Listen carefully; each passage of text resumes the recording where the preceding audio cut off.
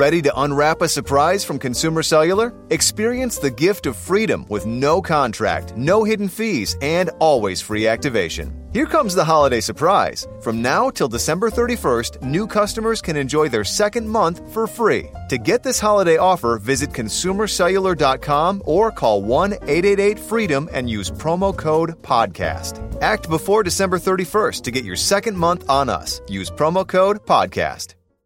This is the American Veteran Show.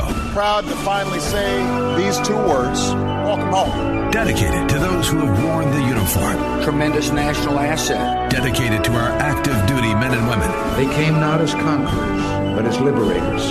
Dedicated to presenting issues, topics, and interviews highlighting their commitment to our country. I want to thank the courageous men and women who've served their country in uniform. Less than 1% population of our country chooses to serve our country in the military. And the other 99% of us, we owe them. Online at AmericanVeteranShow.com. Here's Stephen Tubbs. Welcome to this week's edition of the American Veteran Show. Thank you so much, as always, for your time here on 710 KNUS as we are into our sixth season. Who would have thought years ago that we would be in this position as we continue week after week after week now, unfortunately, focusing on what is going on in Ukraine. As of our record time, we will give you the very latest. We'll take you to the White House from just a couple of days ago. And the late word that now, as Russia escalates the war, concerns are growing about the Kremlin's possible use of chemical weapons.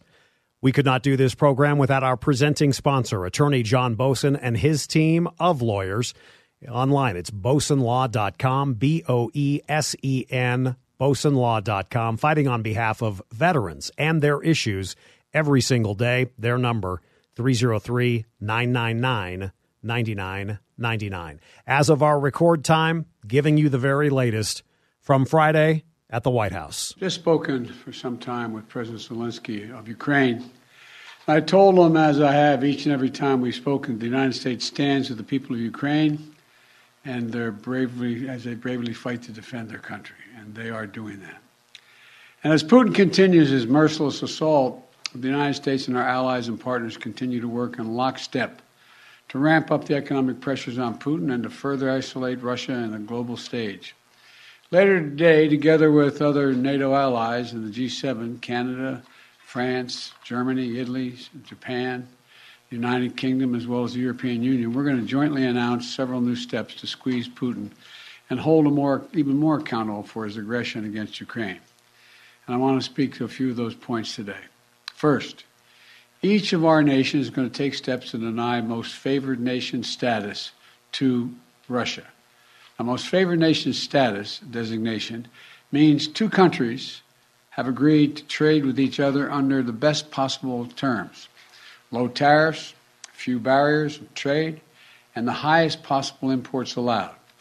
In the United States, we call this permanent normal trade relations, PNTR, but it's the same thing. Revoking PNTR for Russia is going to make it harder for Russia to do business with the United States. And doing it in unison with other nations that make up half of the global economy will be another crushing blow to the Russian economy. From the White House last Friday, talking about most favored nation status. And then at the very end, as things wrapped up, before the president walked away from the podium. The White House has said that Russia may use chemical weapons or create a false flag operation to use them. What evidence have you seen showing that? And would the U.S. have a military response if Putin does launch a chemical weapons attack? I'm not going to speak about the intelligence, but Russia would pay a severe price if they use chemicals. A severe price. The president, as he walked away from the podium this past Friday. This past week, the unthinkable. Unless you're at war and you don't mind civilian consequences, casualties of war. This past week, the bombing of a maternity ward. Here's how the breaking news sounded on the BBC. I read the latest line from the governor of Ukraine's Donetsk region saying the Russian airstrike on this hospital in Mariupol had happened during an agreed ceasefire period. Those humanitarian corridors, the ceasefires that had been negotiated in 6 different areas. And, of course, Mariupol was supposed to be one of those areas. But you see in these pictures the huge crater in the middle of the buildings. And as the cameras... From the BBC to inside this maternity ward, blown to bits. Searching through the rubble for possibly any survivors. Meantime, outside, a parking lot, courtyard area, completely demolished. A huge crater. Still hard to get an official toll as to how many people were injured and killed, but at least a few were killed, and at least 17 were injured. But the atrocities over this past week did not stop there. Last weekend, after this show had been put to bed, as we call it in the business, a New York Times journalist captured the unthinkable. Little children pulling suitcases on wheels, and then a rocket attack. Що вчора було з дітьми, кажеш? Погано було. Дітей 200-х вивозили, мирне населення, маленькі.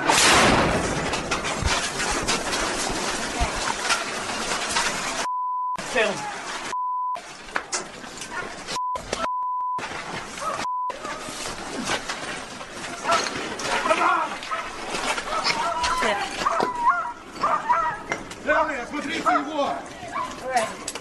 Stay there! All right.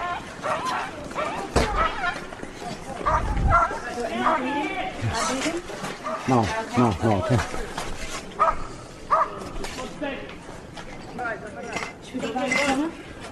Come on, medic! And while that atrocity was going on in Mariupol, in Ukraine, at the Vatican the very same day. In Ucraina scorrono fiumi di sangue e di lacrime. Pope Francis praying, urging peace in the region, and unfortunately those prayers have yet to be answered. Last Sunday night on CBS's 60 Minutes, more on the refugees, now totaling more than 2.5 million in a little more than 3 weeks of war. After 450 miles of war, something that looked like hope shined atop an old engine, pulling families across the new border of the free world. This is the main Polish station where 5 to 10 trains a day escape the war. On each, 2,000 women and children are compressed into standing room only.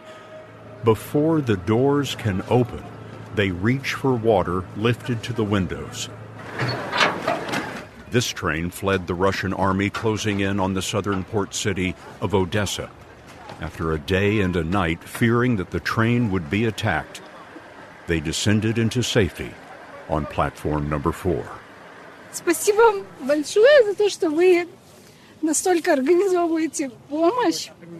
Overcome with gratitude, Alessa told us this is our first time in Poland.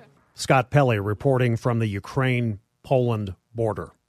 And as we wrap up this first segment, we've got 3 more great segments ahead, and we celebrate International Women's Day to wrap things up. It was last Saturday, so 8 days ago, that the entertainer, the amazing frontman of the Police, Sting, decided to take to social media and unfortunately do a reprise of a song that haunted me as a child in the 1980s. Stay with us. This is the American Veteran Show, AmericanVeteranShow.com. I've only rarely sung this song in the many years since it was written because I never thought it would be relevant again.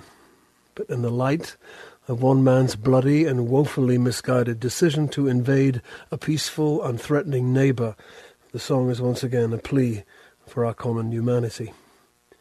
For the brave Ukrainians fighting against this brutal tyranny, and also the many Russians who are protesting this outrage despite the threat of arrest and imprisonment. We, all of us, love our children. Stop the war.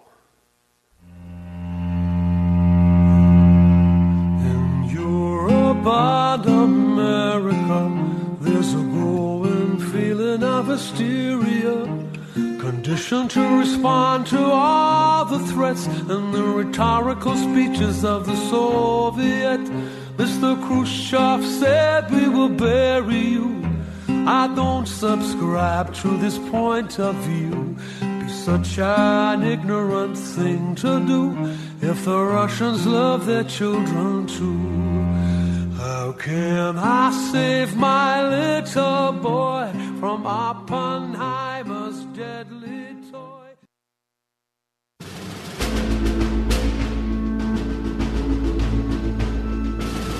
Now, back to the American Veteran Show. Here's Stephen Tubbs. John Spencer joined us on the regular program last week. He is the chair of Urban Warfare Studies with the Madison Policy Forum. He's also United States Army Major retired. His newest book is Connected Soldiers. You can find that on Amazon. The great thing about the Major who joined us, I had seen him on a national television program not within the last week or so, and lo and behold, he's based in Colorado Springs. We got his perspective on the pure hell that has been going on now into its third week in Ukraine. Yeah, so I served 25 years in the U.S. Army as a soldier. I was an infantryman. I spent 2 combat deployments. I was a part of the invasion into Iraq and moved south to take down Baghdad. I went back later in 2008, right at the height of the surge and the insurgency in Iraq, as part of the Battle of Sadr City. I went into basically studying urban warfare well over 10 years ago while I was still in the Army for the Pentagon. And then I moved to West Point. I was teaching strategy and helped stand up the Modern War Institute. I'm now with the Madison Policy Forum, where I've been writing books and articles and all that about urban warfare. I really came to the attention of this war as I saw what was happening and saw the civilians being armed, and I know we'll talk about it. So I started tweeting from Twitter about what I would do, just as a person who's been there, studied this in Ukraine. And that's really got me to today. I don't know if you agree with this or not, and certainly if you disagree, that is completely fine. We're a talk show. But, yeah, I'm going to nitpick here that yes, well, the president did say that we're not going to take any more oil from Russia. I don't know why this didn't happen 2 weeks ago. I don't know why the sanctions weren't tougher, say, 2-3 weeks ago. What is your take on that? And do you think that this action today by the president will make a difference? So, just speaking as a person, I'm one of the world's leading urban warfare guys, so that's my thing. Mm-hmm. The politics of this is geopolitics. So there's so many complexities to what can be done to Russia as a huge provider of oil to not us. We could live without his oil, right? But to Europe. There's so many second, third order effects that I know at that level is being considered. Like, there's lots of things we want them to do and that I want our government to do.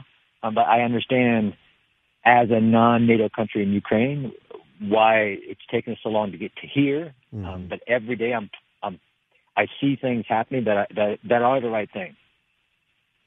I don't know if that answers your question. Yeah, no, that's fine. I want to, speaking of urban warfare, and I'm not trying to be gratuitous with this sound. I did play it yesterday, but I know you're familiar with the video that came from I believe a New York Times journalist over the weekend. And you see someone who appears to be perhaps a Ukrainian soldier, and he's moving what appear to be like almost metal barricades. And in the end, there's a rocket strike right as a family with little kids with suitcases in tow. They unfortunately are killed. Here's how it sounds, and I don't play this to be, again, gratuitous because we played it yesterday, but I think this will set us up to talk about some of your expertise in urban warfare. This is how it sounded this past weekend. Що вчора було з дітьми, кажеш? Погано було. Дітей 200-х вивозили, мирне населення, маленькі.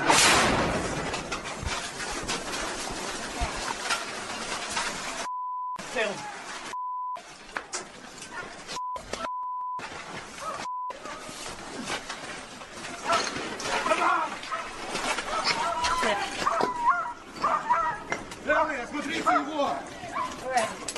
Stay there. All right.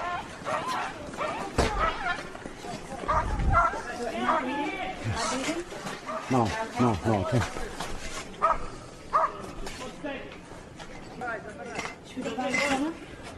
Come on, medic! You hear them screaming for medics. You hear the dogs barking. This is obviously not a military installation. These John, were people. And I guess I just ask you because a lot of Russian apologists over the last week or so have said, well, these types of things, if they are happening, these are accidents. Is what we just heard, in your estimation, an accident? Absolutely not. That was done on purpose. There's a reason why militaries don't want to fight in urban, because of this intermixing of civilians, or what we call combatants and non-combatants. Clearly, the guy with the yellow armband with carrying a weapon it's a combatant. It's an enemy target. But even if that was true, and that's what Russia will try to argue, that's what they were targeting, and there may be something off camera they're targeting, there's also requirements under the law of war to protect civilians. So even if you're going to strike a building that is an enemy building inside of urban terrain, there's all kinds of rules and requirements that you've done everything possible to prevent civilian harm.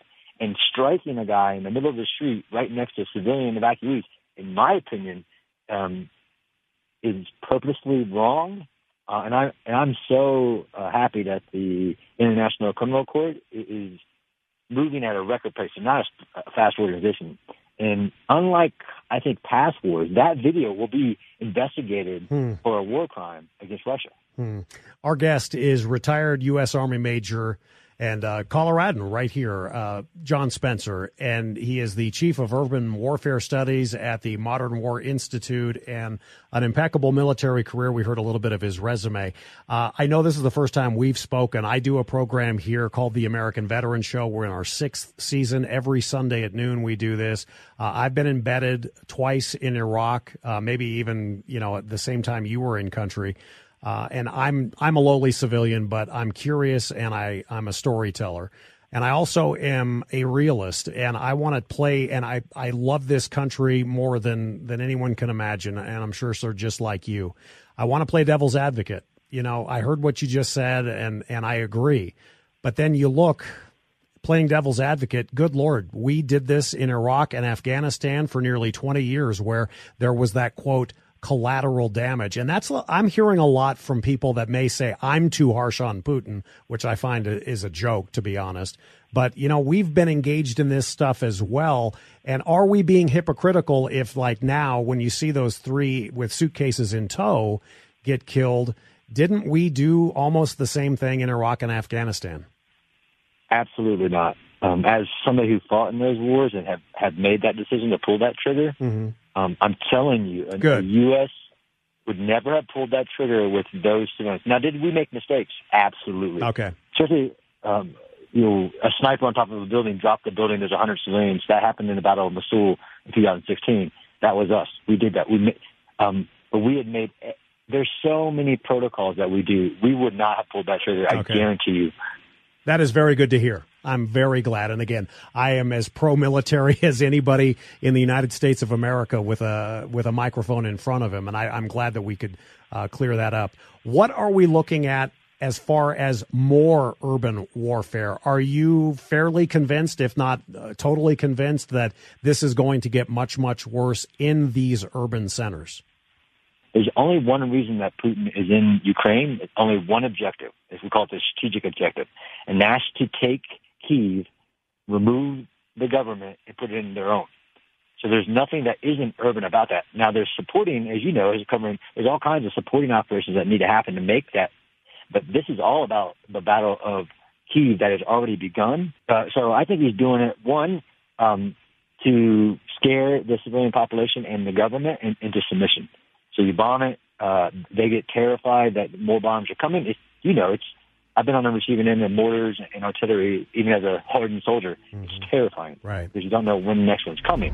From our regular program last week, a terrific guest, now a friend of the program, both the regular program and the American Veteran Show. Thanks again to John Spencer, Chair of Urban Warfare Studies with the Madison Policy Forum, former U.S. Army Major, retired.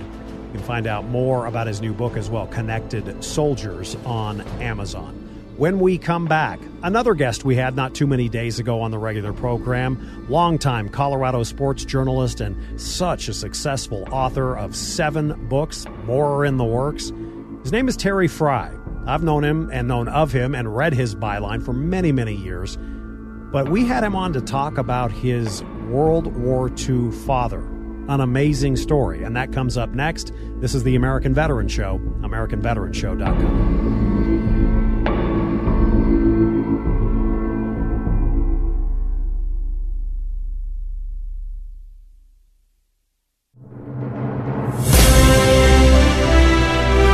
Welcome back to the American Veteran Show. We continue now with Stephen Tubbs.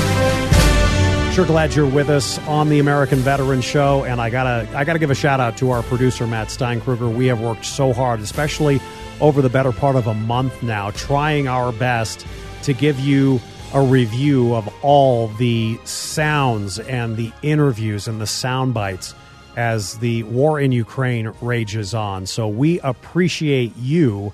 Our hard work is totally worth it if you are able to listen. And if you follow us on social media, great, at AmVet Show on Facebook and Twitter.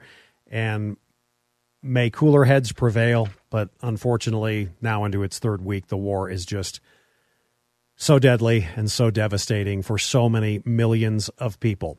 All right, let's switch gears from last week on our regular program as well. Had a chance to have Terry Fry in studio with us. Terry has an affinity for World War II veterans, just like we all do on this program, but there's a very personal reason why. You see, Terry Fry's father was a World War II pilot. Terry Fry was raised in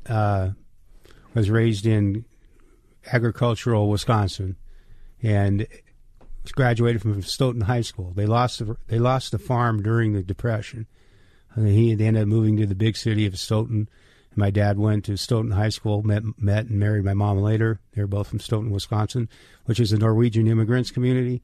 And here's one aside. A few years ago, they inducted my father into the Stoughton Hall of Fame. And it's a Norwegian immigrants community where they have Sitten de Maya's, the big parade, and all that. And my mom was, God, I hope they don't find out he wasn't Norwegian. Did they ever? Yes, they did. Oh, okay. But he was a star athlete at Stoughton High School, went a short distance away to Madison to play football for the Wisconsin Badgers. The head football coach was Harry Stilldreher, the quarterback for the Notre Dame Four Horsemen. And freshmen were not eligible. So in 1942, my father was a sophomore on the 1942 Wisconsin Badgers football team. And they were among the best teams in the country. They had Crazy Legs Hirsch, who was standing next to my father in the team picture, if you ever look. They had Crazy Legs Hirsch, who was a sophomore also.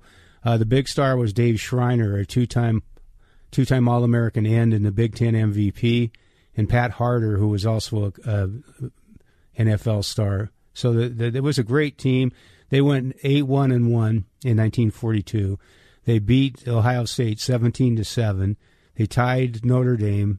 And then when the drunken sports writers got to vote for the AP #1 team at the end of the year, so let's see. Ohio State and Wisconsin both lost one game. Wisconsin won the head-to-head game. So who should be #1 in the country? Wisconsin, of course, except the drunken sports writers voted Ohio State. Oh, those drunken sports writers. Paul Brown was the coach. And so that was the first year, my dad's sophomore year at Wisconsin. Well, in 1942, the atmosphere was of a final fling on campus. Everybody on campus knew they were going to get involved soon. Most of them, and the players all on the team, had enrolled in the enlisted reserve corps, various branches of the service. My dad had jumped into the Army Air Corps, or Army Air Force, as people argue, which is correct. It was Air Corps then. So he was among maybe the 10 to 15 players on the team who were in that. So many of them were in the Marines. Many of them were in the Navy. They were just getting ready to serve, getting ready to be called. And so they had that great season. The 1943 season, the season after that, everybody was gone. And so they all went off to the war. And my father had that team picture, that 1942 team picture on the wall, and he told me some things about some of the men on the team. 2 of them had been killed in the Battle of Okinawa, including Dave Schreiner. And when my father passed, I did a story on my father for the Denver Post as kind of a Veterans Day salute in 2000. And he told me a lot of the things about guys on that team. He was pointing to the picture on the wall. When my dad passed away, I looked at that team picture and I said, everybody in that picture's got a story. So I set out to tell it. So I ended up finding out as much as I possibly could about that 1942 season when they all knew this was a final fling. And I wrote about that season, that time on the Wisconsin campus, knowing that I could have put my finger on a picture on the wall or a map on the wall and written about the closest football team to it. That's what it was. And so then my dad went into it at early 1943 when he was still 18 years old. He was early high school graduate. He went into the Army Air Corps, Army Air Forces, and was eventually, he trained in La Junta, among other places. No kidding. Except he always said La Junta.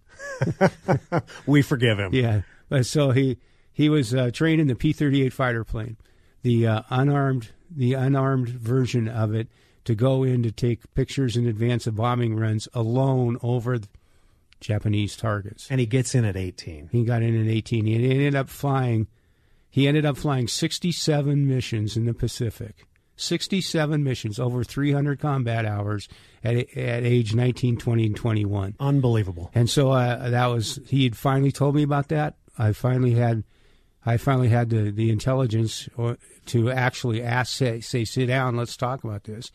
And so after he passed away, they had his players. They had a memorial service here in Denver. They had a memorial which was attended by many football glitterati, and they had a memorial service with his players in Eugene at Austin Stadium, run by Dan Fouts and Bob Newland and several of his players. And they came up to me. But Dan Fouts came up to me at the service in Eugene, and he said there were clips there about what I had written about him for the Denver Post that one time when I finally got around to writing about it for Veterans Day. And Dan says, he never told us about that. And so he was very low-key about it, never told anybody about it. And Brian, you had Brian Olson on. Mm-hmm. Brian Olson and his brother Blake. I mean, Blake Olson and his brother Brian had done a story on my dad for Channel 9 Broncos Tonight. And I was ashamed when I heard him talk to Blake and Brian about, they say I was unarmed in my plane, flying in alone over those targets. Well, I had a pistol. Yeah. He says, and I don't know, I know I couldn't have hurt anybody with it. Let me ask you, between us, we have probably interviewed hundreds and hundreds of veterans. And I always find it interesting when me, as a complete stranger, goes into a situation where you do the interview and then the family will take you aside and say, he never talked about that. But for you, how different, because you, as a journalist, are now trying to, I don't want to say pry, but you're trying to get information. It's not just any veteran. This is your dad. When did he decide to open up, and do you think he opened up to you 100%? I think he came pretty darn close. It was very late, and I think he realized where I was coming from, and that it was time to talk. Why do you think, and I know there are very obvious answers, but maybe specifically for your dad, why do you think you spent more than likely the majority of your first half of your life that you didn't know these stories? You think back about it, we were just ignorant and lazy and intellectually deficient. Yeah, but they didn't probably mind that. Yeah. They didn't have to go back to those memories. My dad had also coached high school football in Portland. That was his first job, and they had won the state championship. And I went to the reunion when I was working in Portland. And after the reunion, I said, did these guys, the younger guys, did they talk to you about your World War II experiences, the younger guys at Grant High School in Portland? He said, no, we really didn't. And he says, I said, why didn't you guys ever talk about it? It's just because everybody had done it. Yeah. Isn't that true? Yeah. He said everybody had done it. You just didn't even think about saying, Oh, by the way, I flew 67 P-38 missions. 300 combat hours is what you said. Yeah. That's just There's a picture in the book, actually, of his final mission, of him flying his plane on his final mission. 2 of them went on the mission, and his buddy knowing that he was about to finish his tour of duty. This is his final mission. That's him in that plane. Longtime Colorado sports journalist and author Terry Fry on the American Veteran Show. We'll wrap up this Sunday's program coming up next. Stay with us. This is the American Veteran Show, AmericanVeteranShow.com.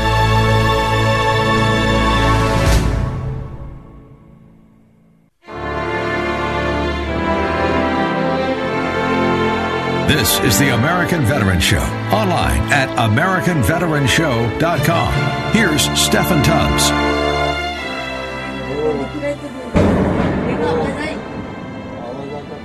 Sadly, the soundtrack of Ukraine, and it continues. As we wrap up this week's edition of the American Veteran Show, be sure to join us tomorrow on our regular program, Monday through Friday, 710 KNUS in Denver, 3 to 7 p.m.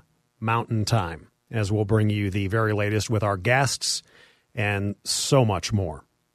We do want to pause and recognize and salute especially the females of the United States military.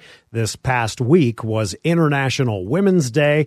We'll get a little bit from our friends across the pond in Britain also, but first, let's hear it for those Marine women. So I first enlisted in the Marine Corps in 1985. I came in and my recruiter, he said he was going to put me in an MOS that was not traditionally for women. 1985, that was ground support equipment mechanic. It was not a traditional MOS for us. So that's how I started out, worked in a headquarters and maintenance squadron, and now I'm the director of Ledge Affairs here in headquarters of Marine Corps, providing liaison over to Capitol Hill and the Congress on behalf of the Commandant. I remember when I was in boot camp, we were right about to go on the grinder for practice for graduation.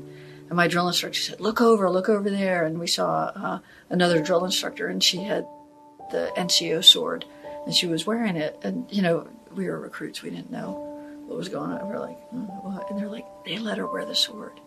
And it was 1985 that women first were allowed to start wearing the sword. And I remember our drill instructors came to the squad bay, and they had this announcement that Gail Reels had been selected by a promotion board to be a brigadier general. And quite frankly, the recruits, we didn't quite understand the magnitude of it. We didn't understand that this was the first time that a woman had been selected by a promotion board to be a brigadier general. So quite frankly, during my career, I'd always thought it was possible for a woman to be a general. It was just the way it was in the Marine Corps, that women could aspire to that. Obviously, the women who had gone before me didn't have that familiarity, didn't have that history to inform their future possibilities. So I would just say from the very first time when I was at boot camp, as we marked some of these milestones, it just starts opening more and more possibilities of what women contribute to the United States Marine Corps and who we are. I look back at, some of the folks who have gone before us, but like Barbara Dulinsky, she was one of the first women Marines who ever deployed to a combat zone. 1967 in Vietnam. Imagine getting off that plane just south of Saigon and trying to figure it out, all that great uncertainty. But just like I experienced in boot camp or in my deployments, when she got off that aircraft, she was going to be part of a team. And that's how we all become successful, is when we're part of a team, I think. I just look back even at Marine Corps aviation. We all know who A.A. Cunningham is. We should all know who Frank Peterson is. We should know who Sarah Deal is. We should know who Nicole Mann is. As students of history, when we collectively understand all of these histories, we better appreciate the legacy that's been passed on to us. I think times like this in Women's History Month, we will look back at our history and we'll look back at our different milestones and how things have changed over time. One of the other things we have to look at are the constants. that were the same when I joined the Marine Corps in 1985, and they're just as the same as I'm sure there's recruits arriving at MCRD San Diego and MCRD Parris Island today, that you will be challenged. If you want to be a Marine, we're going to hold you to a high standard. But the good news is we're going to surround you with a team that's going to help set conditions for success. And we're going to help you make those standards. We're going to help you achieve those standards, and we're going to do it as a team. That's remained constant throughout the history of the Marine Corps. Just one of the incredible stories, female leaders in the United States Marine Corps.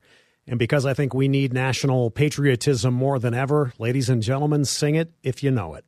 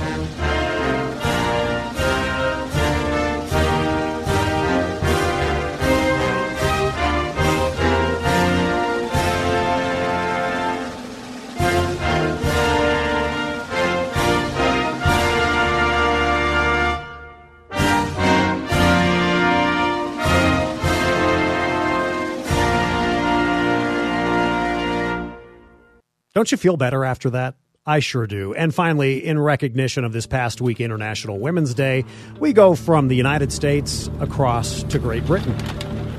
This International Women's Day, I'm really proud to be deployed on Op Newcomb in Mali on Roto 3. I'm an operating department practitioner, and while I'm out here, when I'm not doing that, I'm driving one of these.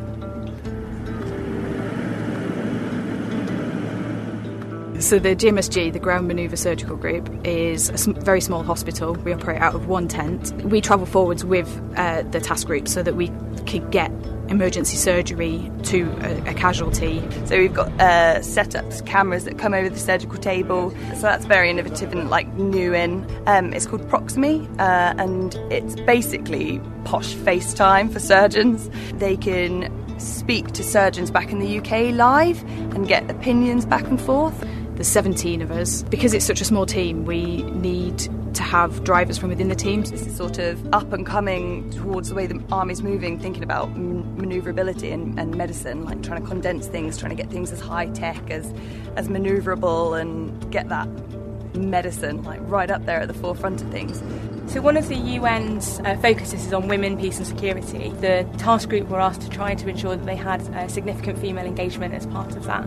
Now Med, we're very lucky, actually just naturally we're quite heavy with women as part of our medical team, and so whilst we were out on the last patrol, actually in some of the stop shorts we were able to go and have a conversation with some of the women that approached the Liga just in general about their living conditions, how they got on, how they worked, what would improve their security situation, what would improve their business opportunities, so we can feed that information back into the UN and help enable women to prosper in Mali.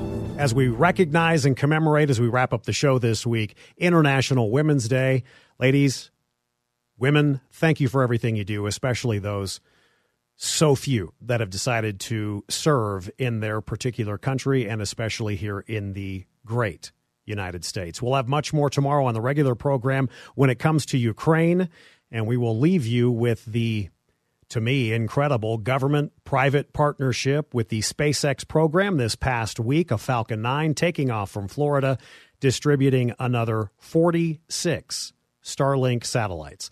I'm Stephen Tubbs. Have a terrific week ahead. For producer Matt Steinkruger, we encourage you, pray for Ukraine, and remember our troops. 10, 9, 8, 7, 6, 5, 4, 3, 2, 1. Engine full power.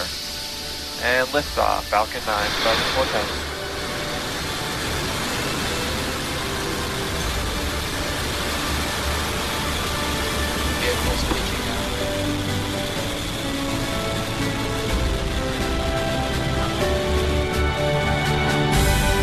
Falcon 9 has successfully lifted off from Space Launch Complex 40 at Cape Canaveral Space Force Station, carrying our stack of 48 Starlink satellites to low Earth orbit. Moments ago, we throttled the 9M1D engines down, reducing the speed by decreasing the flow of vehicles subsonic. The American Veterans Show is a copyrighted production of Mountain Time Media Group, LLC. All rights reserved. For more information, visit AmericanVeteranShow.com. Join us next week for another edition of The American Veterans Show.